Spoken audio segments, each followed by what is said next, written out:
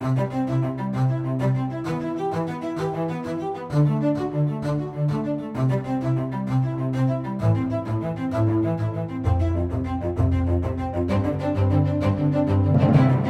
to LifeBeat. I'm your host, Chris Gast, Right to Life of Michigan's Director of Communication and Education. Joining me today is our Education and Events Coordinator, Catherine Kinsey. Welcome, Catherine. Thank you.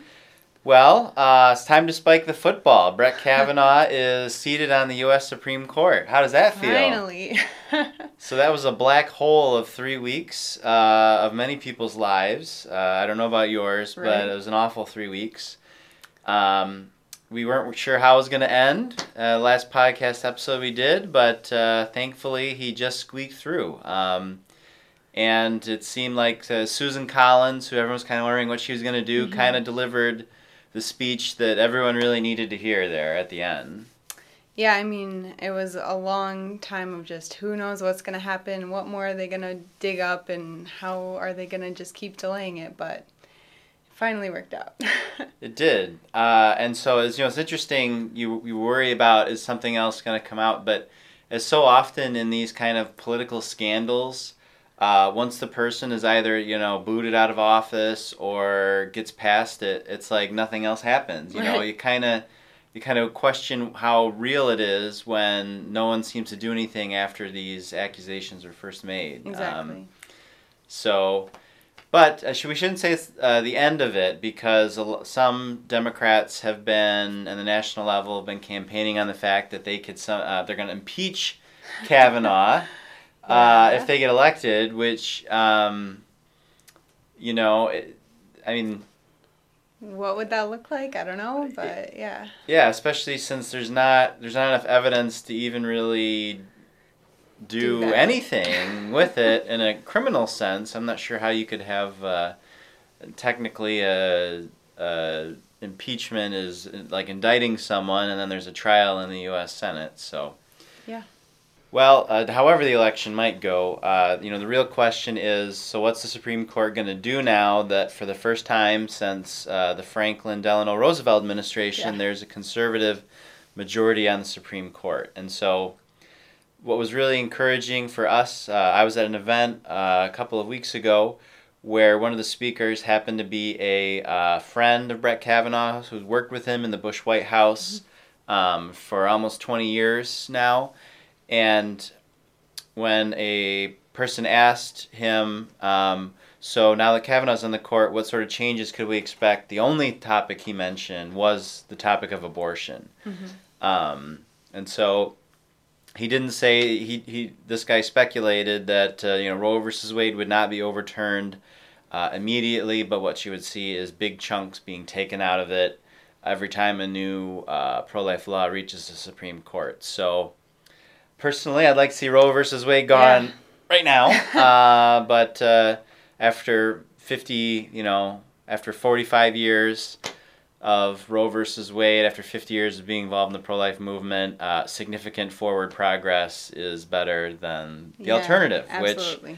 Which I think we can't forget. If Hillary Clinton would have won and filled Antonin Scalia's seat with a pro-abortion justice, and then you had Anthony Kennedy retiring, that would have been a 6-3 extremely progressive majority, and what that would look like is Roe versus Wade being overturned is not going far enough. Yeah. In fact, somehow finding the Constitution requires you to tax to pay for abortion, so your tax funding.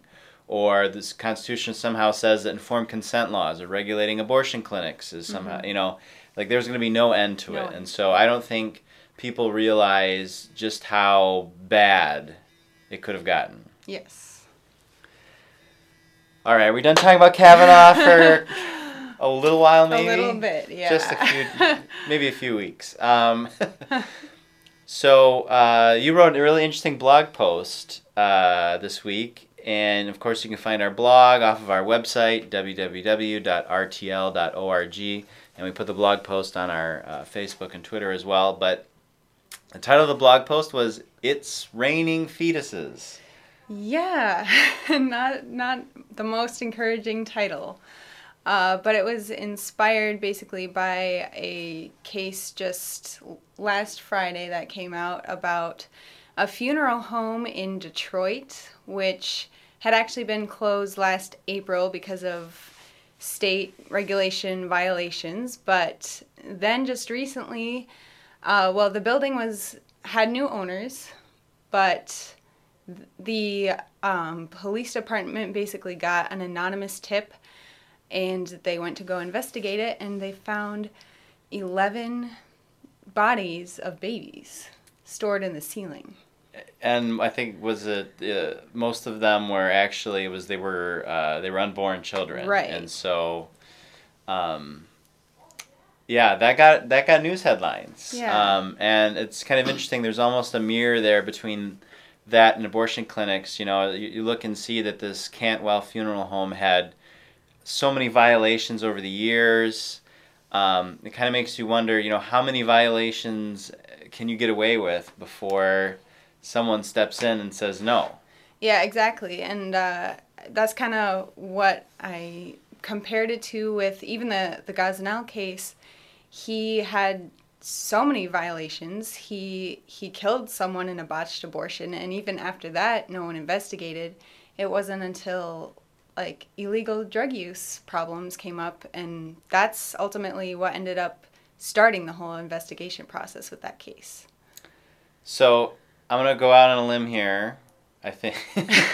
But if there was an abortion clinic that had the bodies of aborted babies stashed all over, they probably wouldn't generate very many headlines. Not nearly as much as his funeral home.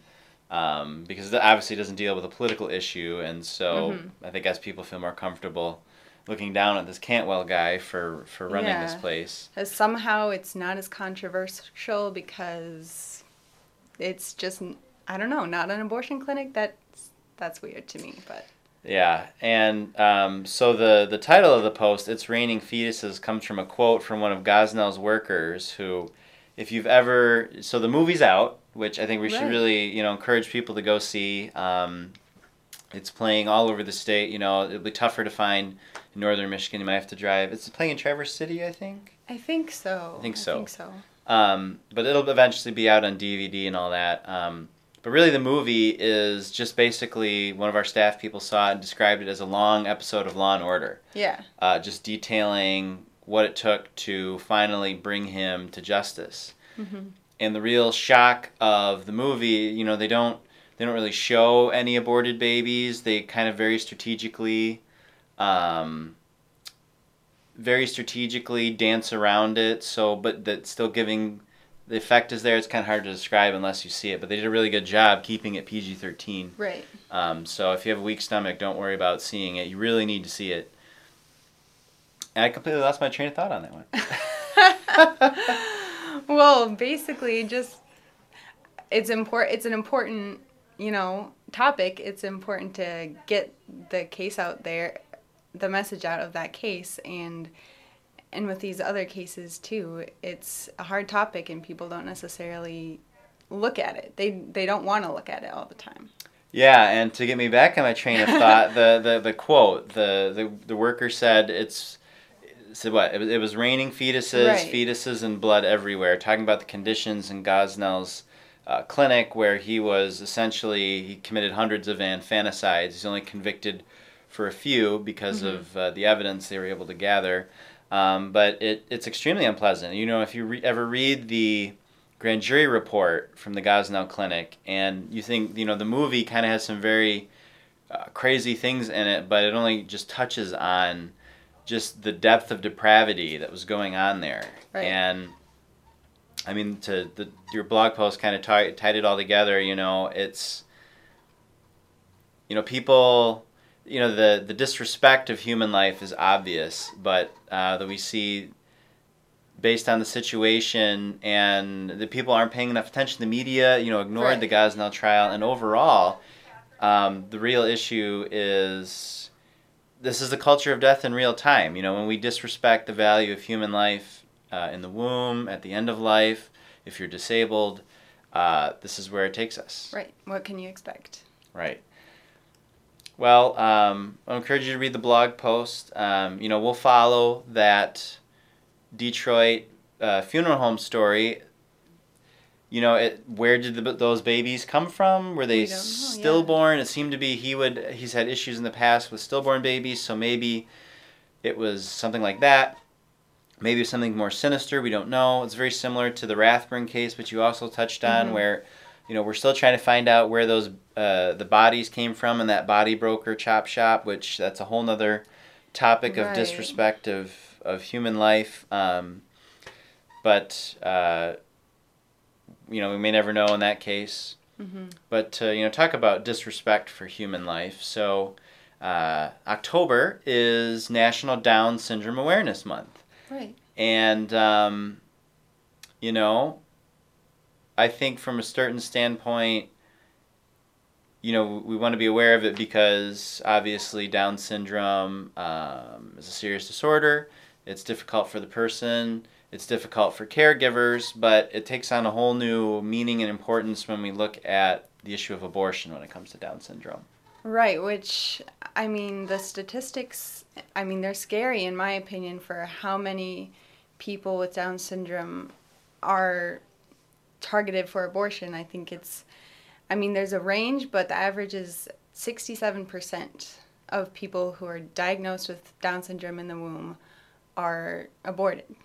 So for every person you see with Down syndrome, there were 2 more that never got a chance to experience life. And when you look at some countries, particularly in Europe, Denmark and Iceland, they seemingly are proud of going out of their way of exterminating Down syndrome, not through some sort of miraculous genetic cure, because of course Down syndrome involves an extra chromosome, as I'll get to that one in a minute. Funny story, but but by exterminating them in the womb, by saying that they are life unworthy of life, and encouraging parents, or in some case shaming parents, into having abortions. Yeah, basically, I think there's almost on a 100% abortion rate in those countries for Down syndrome babies. Basically, it's terrifying. So there's a couple different issues that we can unpack here that are important about. First of all, the kind of funny story. So there's really funny. A person who has Down syndrome, sometimes they call Down syndrome, it's the extra chromosome, it's the love chromosome. So, it's funny, when you get involved in the pro-life movement, you think you're going to be talking about abortion at the abortion clinics, but you learn a lot about all these other issues. Unfortunately, people's views on abortion when it comes to diseases like Down syndrome and others, which we'll get to in a second, people tend to be more supportive of abortion in those cases because they perceive the value of life of that child as less. Right. So, and some of these cases get brought on arguments, so I've learned about so many rare diseases and conditions, and I've really come to appreciate, people who have them, and the caregivers who, of course, have to struggle in some cases, but in a lot of cases they'll say how much more their life has become because of the ability that they had to do that. And we have a really interesting story on our website. I don't know if have you read Silas's story? I don't think so. We were talking about that with Beth Ann, our intern, but so this parent had been advised to abort his child. The doctor said, get rid of your child. Yeah. It's not worth it. And the story on our website, Silas's story, is the parent writing a letter to the doctor who, I don't think he ever sent it, but just as kind of a example of from when Silas graduated high school, recounting the last 18 years and explaining, all the worth that his life has, and compare that to the picture that the doctor painted, in the clinic. And it's a really powerful story, so I encourage people to find it. Again, on our website, rtl.org. So people's views on abortion, disability are very difficult, but there's something really encouraging we found in a recent poll that I think we've touched on in the podcast before, but Gallup asked people in specific cases, do you think abortion should be legal in the first trimester for this case? And do you think abortion should be legal in the third trimester for this case? And one of them they actually asked was if the baby is diagnosed with Down syndrome. And usually those diagnoses happen later in the pregnancy, but in the first trimester, 49% of Americans said that abortion should be legal for children diagnosed with Down syndrome. Ergo, 51%, a majority of Americans believe it should be legal to take the life of a child simply because they're diagnosed with Down syndrome. And given the way that abortion disabilities and those poll percentages and opinions have kind of been typically talked of, that was surprising to me, and it's encouraging. Right, yeah. So, like, it's a small majority, but it is a majority that say they should not be aborted for only that reason. So, I think disability is, like we were talking about, one of these issues, the pro-life, you become much more involved with. And it's just sad how people think about it. People understand that there's difficulties. Your life will not be as easy, and of course, the caregivers, more will be asked of them. But I think that's a really stunted way of looking at life. Right. That we live in the most privileged society. Yeah, egocentric. Of the greatest time to be alive in human history. You look at just statistics like basic stuff like poverty, infant mortality, right. Health. There's never been a better time ever than to be alive and to have a better quality life, if you will. But something else I thought you might want to talk about is you wrote an article for for Faith magazine, which is in the Diocese of Grand Rapids. They're kind of like the Catholic magazine there, and you wrote about why you're pro-life and how you came to be, and you kind of really addressed that fact of the value of human life, even and it's not in a necessarily privileged situation. Right. Yeah. I mean, I spent a lot of time in doing mission trips in actually Kingston, Jamaica, which most people don't think of Jamaica as such an impoverished area because of all the tourism and resorts and stuff like that. But in Kingston, there is a lot of poverty. And so I spent I went about 3 summers, spent a week or so there just working with the poor there. And there are shelters, and there are also just lots of disabilities, both mental and physical.